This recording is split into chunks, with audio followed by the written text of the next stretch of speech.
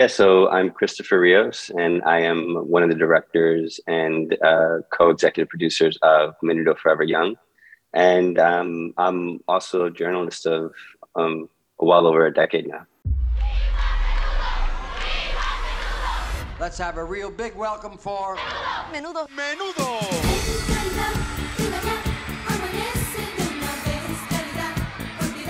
Manager Edgardo Diaz adopted a fountain of youth strategy. The individual members are simply replaced once they reach the age of 16. Sigue rotando integrante y así pues pueden mantener Menudo para siempre. They were the first boy band because the formula wasn't already there. They had these massive pop hits that were internationally popular. That is something that Menudo taught us boy bands could do. It's called Menuditis. Nosotros teníamos una avenida paralizada en Nueva York.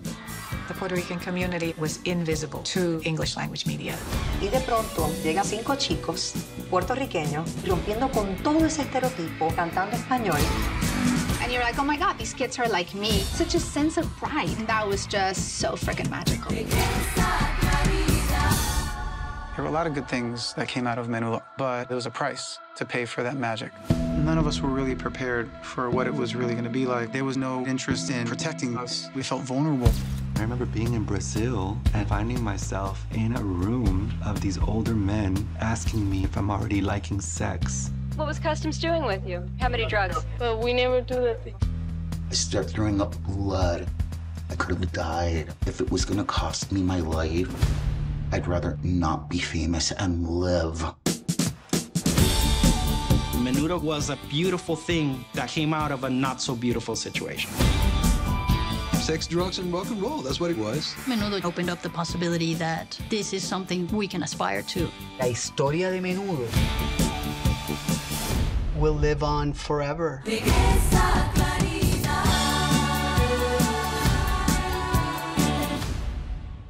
This is Factual America. We're brought to you by Alamo Pictures, an Austin and London-based production company making documentaries about America for international audiences. I'm your host, Matthew Sherwood. Each week, I watch a hit documentary and then talk with the filmmakers and their subjects. This week, it is my pleasure to welcome award-winning filmmaker Christopher Rios, director and producer of the HBO Max docuseries Menudo, Forever Young. The film brings to life the uplifting as well as tragic story of Menudo, arguably the first international boy band and one of the most successful. Starting from humble roots in 1970s Puerto Rico, the group conquered the pop world in the 1980s and 90s, taking their brand of Latin pop worldwide. But as the boys grew older and their voices started changing, they discovered that they were easily replaceable, with a steady stream of 12 to 15-year-olds in the wings ready to chase their dreams of stardom. Such success came with an unnecessary price, however, as revealed by former members. The boys, separated from their parents, were often overworked, neglected, emotionally and physically abused, and became easy targets for sexual predators. Stay tuned as we talk with Christopher about Menudo, the allegations made in the film, and how the band still has a fond place in the hearts of millions. Christopher, welcome to Factual America. How are things with you? Going okay, all things considered. Yeah, you need to share because you've already told us. You've got COVID. I've got COVID. I've managed to. I think I actually got COVID early on. At this time, I was working for ABC News, and I was out quite a bit. But since then, I've managed to avoid it. And then just the other day, came down with a fever. The fever's done, but it's COVID's a journey. So I'm still feeling a little fatigued. Yeah. well, as I said before, I think you're the first guest we've had who's actually had COVID when we've been talking with them. So thank you so much for soldiering on. It's very much appreciated. Yeah. As our listeners and viewers should know, as they've heard the intro, we're talking with Christopher Rios. His film is Menudo, Forever Young, released in June on HBO Max. Does it have a wider release coming? Is it going international at any time soon? Well, I believe that because it's on HBO Max, it's on all of its international platforms. I mean, I know for a fact that we we were out in Latin America, and in, you know, and in Spain. I would be surprised if we aren't, you know, kind of not shared more widely. But we've been doing really well in the Latin American market right now. I can imagine you have been. I mean, how's the reaction been so far? And congratulations for getting the film to this stage. Thank you. You know, I think for me personally, and I probably do speak for the larger production team, one of the things that we were just most not concerned with, but really kind of anxious about, wanted to know once it was released, was how fans were going to react to it. Because, you know, the film, it's a 4-part docuseries. The first 2 parts really do celebrate the band and all of its contributions to pop music and all of the sort of barriers that the boys broke for Latinx musicians, Puerto Rican musicians. But the last 2 episodes really kind of delve into some of the harder things that the band members experienced while they were in the band. And, you know, not much of what we reveal in the docuseries is had not been published or had not been sort of exposed before. But I don't think that many fans knew about it. And so for us, it was a tricky balance between celebrating the band, but also talking about these harder things that we felt were necessary, that the band members themselves, you know, in our conversations with them, this is what they were putting forward, they felt was necessary. And so the thing that we were anxious about was when it finally was released, how the fans were going to engage with it. Were they going to understand that, you know, what we were attempting to do is, yes, celebrate the band, but also have everyone understand the cost that, you know, that the band members paid to be in the band. And so far, I think what we're seeing is that the fans are getting it. You know, they really understand what we're trying to say with the film. They're really engaging with the band members and the things that they're sharing in the film, or in the series. Sorry, and that to me is a relief. I imagine. Well, I think you've done it quite well, and actually lends itself naturally to a 4-parter, doesn't it? But I mean, let's celebrate the band. Let's talk about the celebration side of things first. Sure. Yeah. I mean, maybe for our listeners, maybe can you maybe put Menudo in a historical perspective in terms of what they meant, you know, and many of us who were alive at the time and aware of them maybe didn't quite appreciate at the time. Yeah, so I like to say that they're the sort of first modern global boy band in the way that we understand boy bands right now, right?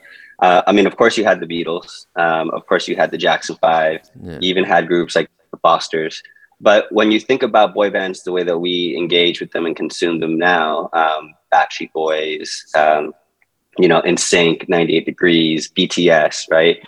Menudo is the first band to really commercialize young men in this way, right? And, you know, for Puerto Ricans don't need a lot to be proud, don't need a lot to sort of start talking about how amazing we are and how proud we are of our island. But this is one of those situations where, and most of the situations are true, but this is one of the situations where, you know, Menudo, as Puerto Ricans representing a small island in the Caribbean that has a very complex relationship with the United States, they really did this first, and Menudo through extension really brought, you know, like a lot of attention and brought a lot of pride and joy to the island, because we're talking about a time period, you know, this is the late 70s through the mid 90s. Puerto Rico's coming out of a recession, really had suffered a lot in terms of just sort of restructuring in its economy through the 40s, 50s, and 60s, right? Really needs a win. And Menudo just sort of comes out, it goes into the world, it really kind of strikes a chord in the youth in Latin America. And then really just kind of takes the world by storm in the 80s, right? And so it's a really big deal for the island. It's a really big deal for the diaspora, you know, like Puerto Ricans in the United States and other parts of the world. And it's, I mean, it's just amazing for us to be able to say that they did it first. You know, I think the other thing so that's what we always sort of lead with, right? They're the first boy band. But I think that when we think about global youth culture, it's also the first model, that is, from a small island like Puerto Rico, connecting to Venezuelans, to Peruvians, to Mexicans, to people in the United States, to Italians. I mean, they had Italian albums. They were massive in Brazil. They were, they went to Japan several times. Really big in the Philippines. This is the late 70s, early 80s that we're talking about. It seems very common now. I mean, anyone can become globally famous using social media, but back then there wasn't social media, right? And so it's a big feat for a very small, what starts as a small kind of family-run operation out of a place like Puerto Rico to explode in this way. It's a really big thing, and it's an interesting enough model, for the music industry, that a big label like RCA signs them for a multi-million-dollar, multi-year deal, right? That's not a small thing, right?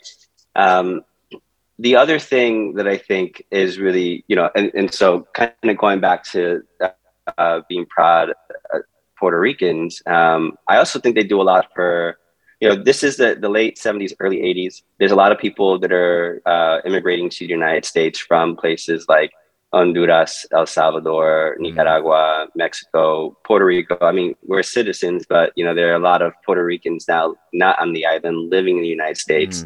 And at this time in the early 80s, you're a Puerto Rican living in New York. You're a Mexican living in New York. This idea of Latinx as an identity, as, your experience coming from a place like Puerto Rico or coming from a place like Mexico, but living in the United States as a distinct experience, that's not quite articulated yet in the 80s, right? We're living in our little communities.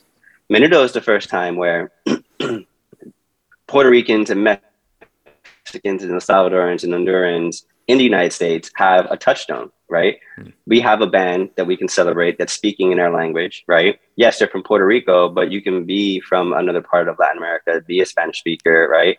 And love them, idolize them.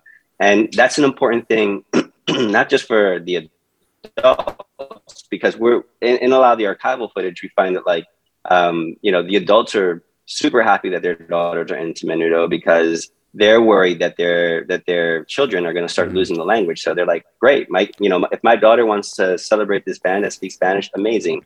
But it's really important for that generation, that young generation, that first, second generation of people living in the diaspora to find that commonality and to finally be seen, right? I think that's the thing that we hear a lot from the fans, that we hear, that we heard in the archival, but also heard in our interviews with the fans, that before Menudo, if you are Puerto Rican living in the South Bronx, a lot of what you're confronting in the media, a lot of the representations of yourself in the media are that you are, you live in communities that are crime ridden, right? You live in communities that are dangerous, right?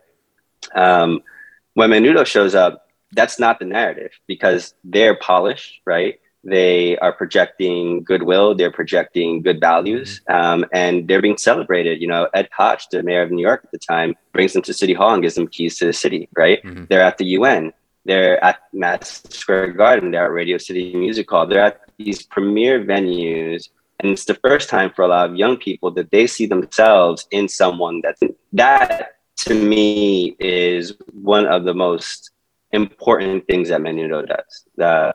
They really allow for young people in the Spanish-speaking diaspora in the United States to have a bigger sense of themselves and to have a sense of, you know what, I can go places too. Because up until that point, that's not the messages that they're getting in the U.S. media, right? That's not the representations of themselves that they're getting in the media. I was just going to say, I think that was all excellent because if I can add my own little bit of perspective on this, I grew up in South Texas and as what we would call an Anglo down there. I did work with, this was early 80s, working with Latinos, and it was, me settling on that there are all these different cultural differences within the Latino community, right? But that wasn't what then I discovered. They were really Menudo. I think the other one that comes to mind is someone like Gloria Estefan, right? They were, who's Cuban from South Florida, but that, they were the guys I worked with in South Texas were so excited about this. You know, this was something that was their Spanish language was being celebrated. Their kids were interested in holding on to the language. These sort of things were, it was quite the phenomenon, as you've pointed out, in terms of where, you know, what had been before, and then they and Menudo and along with others were changing. Yeah, and you know, if I may just belabor the point a little bit more, right? I think that like this thing about languages, we express it in the series, but there's a lot to say, and we don't really go into it too much. But it's hugely important, you know, now to some extent, depending on where you are in the world, right? Being bilingual, being multilingual is celebrated, right? It's an asset. I mean, you know, I came up in, you know, I was born in '83, so you know my kind of like formative years are in the '90s, but even in the '90s, you know, growing up in the US, speaking Spanish wasn't something that was celebrated, you know, like, yes, if you went to Spanish class and you were a little bit more advanced, great, awesome, right? But if you were out in the streets, you know, or if you were out in certain places, speaking Spanish wasn't something. I think that's another really big thing that Menudo does. That is not uncommon today. You know, BTS is probably the biggest boy band, pop boy band in the world right now, and they speak Korean. I mean, I've seen kids in Newark, New Jersey, you know, just you know, losing their minds over BTS, and they don't understand what they're saying. But it doesn't matter anymore. Back then, it did matter. Back then, if you were, you know, in certain parts of New York City or you're in certain neighborhoods and you're talking Spanish to your parents, right, that stigmatized you. So for Menudo to do what they did, all in Spanish to an extent, right? There is a part where they do crossover and they start singing in English, right? But their early success, what got them there, was just songs in Spanish, right? Yeah. That's a big deal. And it's a big deal, not just because they're breaking barriers in their own language, but it's a big deal because they're allowing people who are native Spanish speakers in the United States or in the diaspora to finally feel seen. Yeah, I mean, this was at the same time that you had some states, I remember California, people pushing for laws to make English the official language. You know, there's no official language in the United States, but it's obvious that English is the lingua franca of the U.S. But, you know, there were these kind of efforts in place to stamp down on actually use of Spanish in public places and in the workplace and stuff like that. So, but besides, I mean, we could go on. I know our time is tight, actually, but we could go on about the celebratory side, and it's your film, the docuseries celebrates that. Some great archival that you have, and showing the phenomenon that was and is Menudo. But then there was this darkness also behind this feel-good story, and maybe you could talk about. I mean, you people should watch the series. You go into a lot of detail, but I mean, maybe you can tell us a little bit about the conditions that these boys had to operate under. Yeah, so I think most of the stuff, most of the light stuff, is not of any surprise. You know, it's a music industry, and it's a music industry in a money making capitalist system. So, you know, I think that when people hear that these kids were overworked, when they hear that, not at first, but you know, within like 2 or 3 iterations of the band, because you know the model is that the brand stays the same, but what we do is we wrote, you know, what they did was they rotated out the boys as they aged out. So the second they hit, you know, the rule was the second they hit puberty, right, or they got too old, that's it, you're gone, you're celebrated, thank you for your time. And then they brought in a much younger, boy to replace the person who's leaving, right? That wasn't a hard and fast rule, especially towards the end, right? But you know, that model of like rotating people out meant for those 3 or 4 years that boy was in the band, the machine, right, Menudo the machine, had to extract maximum profit from them. And so in the early years, the band members were partners in the organization, right, partners in Menudo. But very quickly, the management figures out that it's going to be much more convenient for them, and much more profitable for them if they have them on a salary. So it was sort of scaled, right? You went in at one salary, and the longer you stayed with the band, your salary went up, but it did cap, right? And so what happens when commercial deals are being brought in, right? What happens when, you know, Colgate wants you to do a commercial for them, or I believe it was McDonald's, or what happens when you do TV appearances, right? When you're on ABC shows, right? Where does that money go? Well, the money goes to the organization, right? It goes to Menudo, and then it is paid out in your salary. So, you know, if you're making tons of money off of commercial deals, right, but that's not being translated to money that's being given to the band members, that's not exactly fair, or at least that's the perspective of the band members, right? That it wasn't equitable, it wasn't fair, right? So a lot of that was going on. You know, when I say overwork, you know, I mean, what we heard from these guys is that they would leave in January and not see their family until like December, right? They would just go. They would go on tour. Yeah, sure, they would come back like maybe for a weekend here and there, but they're basically, once they're in the band and once they start heading out on tour, on the road nonstop. And once they're on the road, right, their schedule, their daily schedule is pretty rigorous. You know, waking up at 6 a.m., maybe doing a little bit of school, although schooling wasn't consistent and schooling wasn't a priority. But maybe they did like half an hour in the morning, right, while they're having breakfast. And then from 7, let's say, on, they're doing stuff related to the enterprise, either practicing or going on radio promotion or TV promotion or magazine promotion or doing concerts. And then they don't go to bed until very late in the evening, right? Very late at night, right? That's the kind of conditions that these guys are working under. And so that's sort of the light stuff, the exploitation light that we call, you know, that we would call it, right? That it isn't a total surprise, right?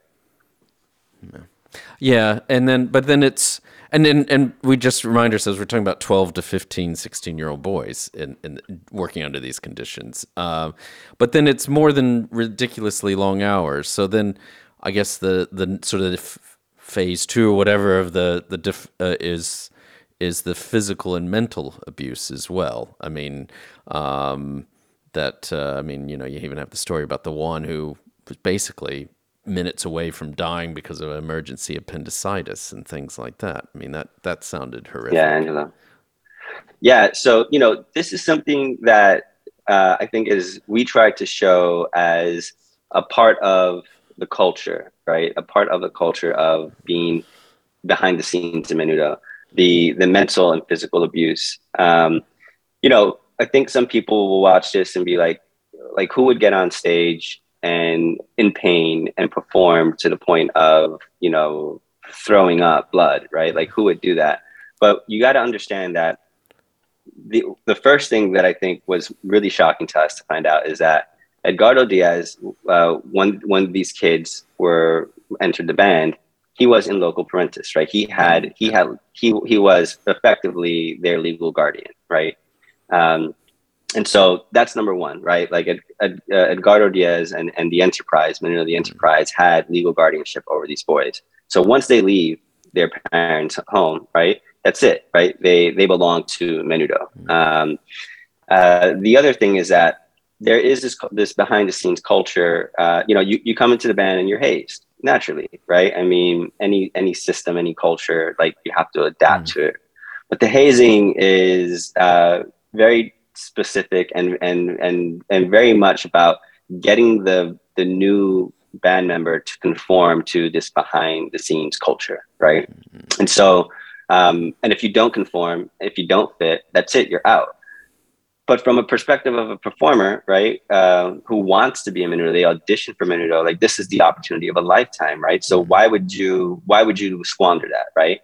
So what you're going to do is you are going to conform, you are going to adapt, you are going to try to fit in this behind the scenes culture. So yeah, I mean, you know, that early hazing, you know, that they experienced, and this was consistent. We heard this from all the band members, you know, that was very much about getting them to tolerate, you know, a certain level of, you know, abuse that most people would never tolerate. And so when someone tells a story like, you know, I was up on stage, I blacked out, start coughing blood, and I black out and I wake up in the hospital, it's because you have to understand that Angelo is in an environment that is really set up to extract as much from him and really not care much about his well-being. And he, he was in it. He was in that culture. He was in that system. Yeah.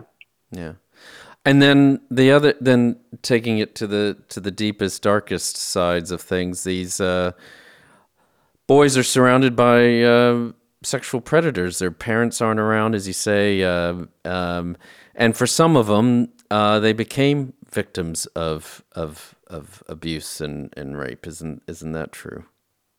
Yes. So in the series, Angelo, he shared a story about being raped a series of times, and that's an extreme. That's a very extreme. That's a very extreme story. I don't want people to walk away with the impression that this happened to all the band members, because that's not true, right? Yeah. But what is true is that there was a pervasive behind the scenes environment where these boys were, they were being sexualized, on the album covers, in the merchandising, right? That didn't stop once they went home, once they stopped, they got off the stage and went back to the hotel rooms or went back home. And mind you, they often shared living space when they weren't on tour with the management, right? So they weren't going back home to their parents. They're going back home to these houses and these homes that the management had set up around the world or in Puerto Rico, right? So that sexualization, that environment didn't stop, right? And the people who were around, who are helping. And so, this is something that we do kind of characterize in the documentary. When I say the people who are around, it could be the management. It could be, it's a big enterprise. So when you go to Mexico to tour, or when you go to Venezuela to tour, right? They're local promoters, they're local, so there are people in that sort of entourage, right? That also have a predilection for young boys, right?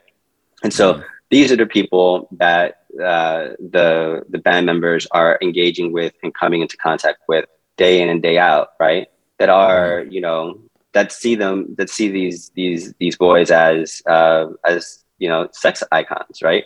And so they were dealing with this consistently, and we share some stories in the film, and I should say that everything that's in our docuseries is stuff that we've been able to corroborate, right? Right. There's a lot of, it's not like, this guy told me and we're going to put it in film. No, it doesn't work that way, right? Yeah. There's many points of reporting and corroboration and just things that we're hearing kind of repetitive, that we feel comfortable saying, okay, this can be put in the docuseries, right? Yeah. So, but there's a lot of other stories that we've heard, that you can't put in there because, you maybe heard it from two people or you don't have enough corroboration, right? The one thing I do feel confident saying is that yes, when they were in the band, most of their days they were being sexualized on and off the stage. Yeah. Well, and I guess we should say, there's allegations also made about Edgardo Diaz, and just to be fair, you've reached out to him and for comment, and he's himself has long denied any of these allegations. So we but as you say, certainly your journalism background comes to the fore, and so that's very much appreciated. Actually, I'm gonna give our listeners a quick break, but we'll be right back with Christopher Rios, one of the directors of Menudo, Forever Young, released in June on HBO Max. Most of you listening to this should have access to that around the world. You're listening to Factual America. Subscribe to our mailing list or follow us on Facebook, Instagram, or Twitter at Alamo Pictures to keep up to date with new releases or upcoming shows. Check out the show notes to learn more about the program, our guests, and the team behind the production. Now back to Factual America. Welcome back to Factual America. I'm here with award-winning filmmaker Christopher Rios, one of the directors of Menudo, Forever Young, released in June on HBO Max. So we've been talking about this docuseries that you've done about the band Menudo. How did you get involved with this project? How was this your idea? I mean, how did this happen? Yeah, I can't take credit for the idea. So, our director, my co-director, Angel Manuel Soto, it's really his idea, and it's something that he. A lot of people think that that these things, you have the idea, and then in 3 months you're pitching it, and then in 6 months that's it, you've got the money and you're doing it. Yeah. It doesn't really work that way ever. Yeah. So Angel Manuel was working on this for, I want to say, 7 or 8 years, and he comes from the scripted world, although he does have experience in documentary. But right now he's actually making a film for Warner. And when he met our executive producers on this project, he had just finished a scripted film. And so he had envisioned this project as a scripted series. I think that anyone from my generation that grew up and born in the 80s and grew up in the 80s, 90s, and maybe a generation just before, they know Menudo. They know. I mean, I grew up with Menudo party favors being handed out at birthday parties, because I grew up a little bit on the island, right? Yeah. And so, but Angel Manuel, he actually quite literally grew up with these guys, wow. He's from Santurce, and he knew some of these guys who ended up becoming band members. And so, as someone who grew up with these guys, and is friends with some of these guys, right?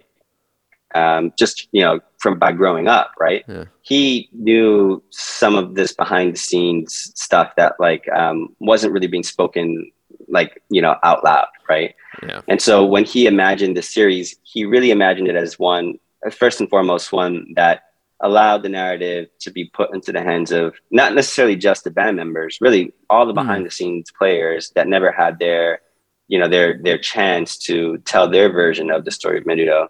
Because up until, I don't want to say up until this documentary series, but really up until quite recently,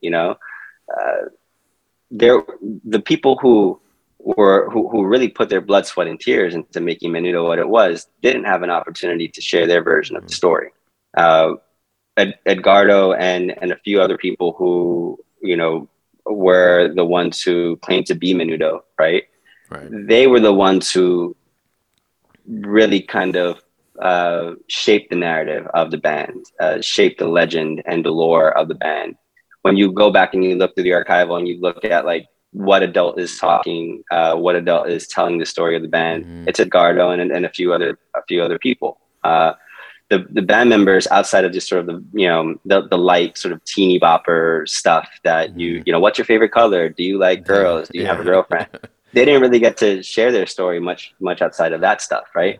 So that was really Angel Manuel's vision. It was to tell the story about the band, scripted because it gave him a little bit more leeway, right? But tell the story about the band from the perspective of the band members.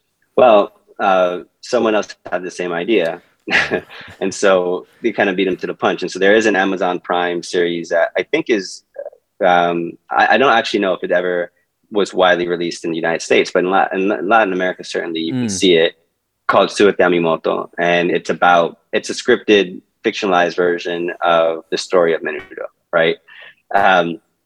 Well, he was just, I think when that came out, he was kind of a little disheartened, but thankfully he connected with Cristina Costantini and Alex Sumero, who are the director and producer, respectively, of Mucho Mucho Amor, The Legend of Walter Mercado. It's a Netflix doc about the Puerto Rican astrologer. And they were at Sundance at the same time. So Angel was there for his film, and they were there for the doc. And they connect and because, great minds, right? And so I think it was sort of in that meeting at Sundance between Angel and Alex and Cristina where they were like, this project isn't dead. It might actually be better as a docuseries. And so that's where it starts. And so it took them about a year and a half to develop. And once it started to become, it was obvious it was a more serious project. That's when they brought me in. I know Alex and Cristina. So Cristina and I were immigration reporters at Univision Fusion for several years. Okay. And then Alex Fumero also, we used to work together at Univision Fusion. So they were thinking who would be a good showrunner to kind of come in and help make this story, make the story what it is now. Yeah. And that's how I get involved. And I think they thought of me, one, because I do have a background and I sort of have this background both in documentary filmmaking and news. Right. And they saw this not just as, yes, a celebration of the band, and we wanted to, do all that great stuff, but you can't tell this story without going into the things that we do go into in the later episodes. And they really felt like they needed someone with not necessarily an investigative background, but a journalistic background to navigate those stories in a way that, really we're going to be profound, but we're going to be, journalistically and ethical and above board. And yes, and I think, as we've already alluded to, you do drag up a lot of, I was going to say dark secrets a lot, as you've noted. A lot of this stuff had been reported before, but these stories. How difficult was that for the former band members? Because how do you handle that? Because they share a lot of detail that I know it must have been very difficult for them to relive, if you will. Yeah. I found that there are some very difficult things that are shared. And not all the interviews were easy. They were, I'm very grateful that all the people who participated in this, in this, and it's not just the band members, really all the people that participated in this documentary series, they came to us very open, and they came to us ready to be genuine. And I think if there's anything that's good about this docuseries, it's that the conversations that we have, they are genuine, It took, I think the hard part was convincing them that we weren't going to do more of the same, right? That we weren't going to do more of what had happened to them in the past. This isn't the first time that the band members have come forward to try to share what they experienced, right? When they did it in the past, sometimes it was well received, but most of the time there was a lot of victim blaming, there was a lot of doubt, there was a lot of sort of, the burden of proof was basically placed on them. What they were saying wasn't accepted at face value, which I think in most cases, when we're talking about people who've experienced the things that, sexual abuse and physical abuse and, this kind of mental abuse, violence, right? Like, we know now that our default should be to believe the victims and then unpack it, right? That wasn't culturally, not just in Puerto Rico, but around the world. That wasn't what was the common practice back then, right? So they were very hesitant when we came forward and we said, hey, we want to do this docuseries, and we would really love to hear from your perspective. Naturally so. I think that we were persistent, and we really slowed down the process. When someone tells you, when a network tells you have a year to make the thing, the instinct is to say, okay, let's get these guys right now, and let's pressure them. And and we knew we had nothing if we didn't have not just the band members, but genuine conversations with them. So we really took our time when approaching them to just have a conversation, right? The first time we talked to many of them, it wasn't like, hey, are you ready to do this? It was like, look, just hear us out, And if at the end of the conversation you say no, that's cool, but we just want you to hear us out. And thankfully, there were a couple of the guys who were really, they trusted us and they were brave, and we did those round of interviews very early, and then they talk, right? Like they were in a band together, and it's also sort of like a kind of brotherhood. So once we did the first couple of interviews, they started to kind of report back to the other guys what their experience was like with us, and that kind of then opened new channels of communication with some of the other band members. So I think that was the hardest part. once we got into the room, I think that we had built enough trust, and when we had shown to them that we were serious, right? That we had done our homework, and that we really were there to just kind of let them say what they needed to say, given our research and our reporting, right? But, let them kind of share their story. And so when they start to go into things that are more difficult, I mean, yeah, in the moment, it's emotionally draining for everyone, because you realize that you're bringing people back to things that are unpleasant and unhappy, right? But I think that on the other hand, we didn't just talk about the bad stuff. We talked about, their favorite times in the band. Yeah. And vibes are really great on set. Like we had an amazing field team, we had an amazing production team, and we really tried hard to, to create environments on set where it's like, yeah, we're going to talk about some hard things, but let's take a break. Let's go, have some coffee. Let's just talk about things that are not this for a second. We really, went out of our way to do those kinds of things, because it would be hard for anyone to go back to these times and to go back to these stories. So I like to think we were successful. We do have a great rapport with with all the guys who participated. And so I think that that's a testament to it. But yeah, not easy. But, I think that at the end of the day, the most important thing was the trust and the respect, the mutual trust and respect that my team and myself had for these guys. And it must have been something incredible for you as well, because as you said, you grew up as a child with this band, and now you're meeting all these former band members. That must have been a real kick. Yeah, I mean, I can't say that I wasn't quite the demographic. I can't say I was more of a hip hop head. I can't say I was a fan, but I certainly am a fan now. I'll say that. Yeah, I have a record collection, and I started buying. Once you start sort of going into it and you start seeing the musical genius, like because there is musical genius there. I think the producers and the composers and the guys themselves, immense amount of talent. I started buying their records, and it's now part of. I haven't DJ'd in a while, but if I do, it'll be part of my, it'll be part of my routine. But yeah, I mean, it is. But that said, right? I think that to me, what was you do get starstruck, right? You do. And look, we never sat down with Ricky Martin, we never sat down like with Draco Rosa, like the big guys who, are, like sort of a different category of star, but that's okay. I mean, these guys are as professional as any superstar that, that you would come across. I'll tell you that much. Like they really know what they're doing. That discipline that they learned, so many years ago while being in the band, it continues to this day. And they bring that professionalism. So you do feel a little starstruck when you meet these guys, right? And yeah, I'm a super Menudo fan now. Maybe not as serious as some of the people you see in the film who have Menudo everything on their walls, but I probably know as much and certainly respect and love them as much. And so what do you want the docuseries legacy to be? A celebration of Menudo, but also maybe a cautionary tale of fame and what can happen?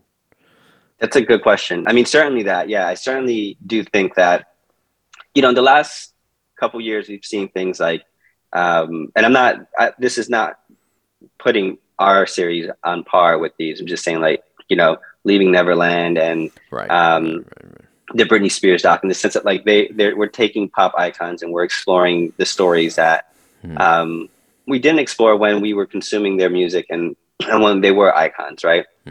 I think that if there's anything to take away in the immediate, it's that, as consumers of anything really, but especially of music, as fans of music, right? We really do have to consider how our participation in that market, right? How our dollars and our consumption, right, what impact and effect that has on the person that's making the music, right? Because there's the image that's being packaged and that's being sold to you, right? But then there's the person behind that, right? Kind of different, right? But Kanye West, right? We know that Kanye West, who's the musician and who is the rapper and the producer, and then there's a Kanye West that goes on to TMZ and goes on to these shows and looks like he's losing his mind, and we dismiss him, right? We say he's losing his mind, right? Well, there's a person there, and there's a person that's going through things, and yes, he's making a lot of money. We're helping him make a lot of money, but there's still a person there, right? And so I think that the thing that I learned through this process is that we shouldn't be so dismissive of these pop stars' humanity, right?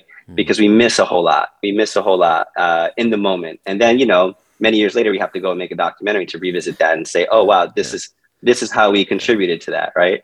So I think that one thing that we are learning, certainly, through these documentaries that are exploring the history of these pop stars, right, is that when it happens in the moment, we should maybe take a step back and say, okay, what is happening here, right? And not just dismiss them as these pop stars. So that's the one thing.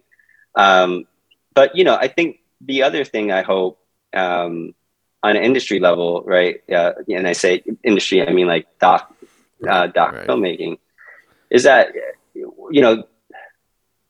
we can both, like, something can both be great and also difficult. And I think that there's a tendency, like, nuance is not always celebrated, right? There's a tendency to believe that, like, the audience can't get it. And I'm certainly not saying that that's what our experience on this project. We had the network was amazing and really supported us and really got it from the beginning, right? But generally, it's like we don't really think that those two things can happen, right? Like that, two things can hold the same space. And so there's a lot of great stories that aren't told, right? If there's one narrative that exists about something, and that's sort of the established narrative, but then there's something that counters that, it's like, well, is that true? And it takes many, many, many years for this counter narrative to then kind of become, more weighted, right? For then us to explore it. I mean, this docuseries could have been done like many years ago, right? I mean, it's not, the material was all there, right? And it's just because, there was this myth of Menudo, this legend of Menudo, that it was this great thing. And then there was this other stuff that was bubbling, right? But it wasn't, it's like, how could this great thing also do, like, kind of harm, the people involved in it in this way, right? How? And it's like, they can both be true, and the guys would tell you this. It's like, yes, I had some of the most amazing times in my life while in the band, and I also had some of the worst times in my life while in the band, and they're both true. And so I think as doc filmmakers or as storytellers, or as people in this industry, when we're looking for stories, we shouldn't be afraid to, and it's certainly changing, right? But we shouldn't be afraid to go at stories that are a little contradictory, because I think there's so much more there that's interesting, right? So much more, like, when it's both true, it's like that's a 4-part docuseries, right? Exactly. Exactly. Well, I think you've just brilliantly summed up what I love about documentary filmmaking and what I think is happening in the industry as well. And may that long continue, and may you long continue making great docuseries and features. And we look forward to having you on again sometime, Christopher. It's been a pleasure chatting with you. So. And all well done while having COVID. So, yeah, thank you. You just. I hope that made sense. Yeah, you made more. You made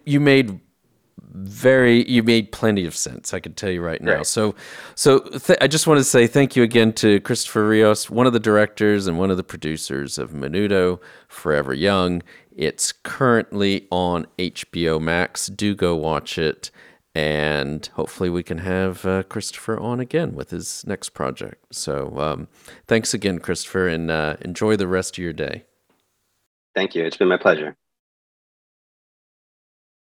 I'd like to give a shout out to Sam and Joe Graves at Intersound Audio in Eskrick, England, in deepest, darkest Yorkshire. A big thanks to Nevin Apaunovich, podcast manager at Alamo Pictures, who ensures we continue getting great guests onto the show. And finally, a big thanks to our listeners. As always, we love to hear from you, so please keep sending us feedback and episode ideas. You can reach out to us on YouTube, social media, or directly by going to our website, www.factualamerica.com, and clicking on the Get in Touch link. And as always, please remember to like us and share us with your friends and family, wherever you happen to listen or watch podcasts. This is Factual America, signing off. You've been listening to Factual America. This podcast is produced by Alamo Pictures, specializing in documentaries, television, and shorts about the USA for international audiences. Head on down to the show notes for more information about today's episode, our guests, and the team behind the podcast. Subscribe to our mailing list or follow us on Facebook, Instagram, and Twitter at Alamo Pictures. Be the first to hear about new productions, festivals showing our films, and to connect with our team. Our homepage is alamopictures.co.uk.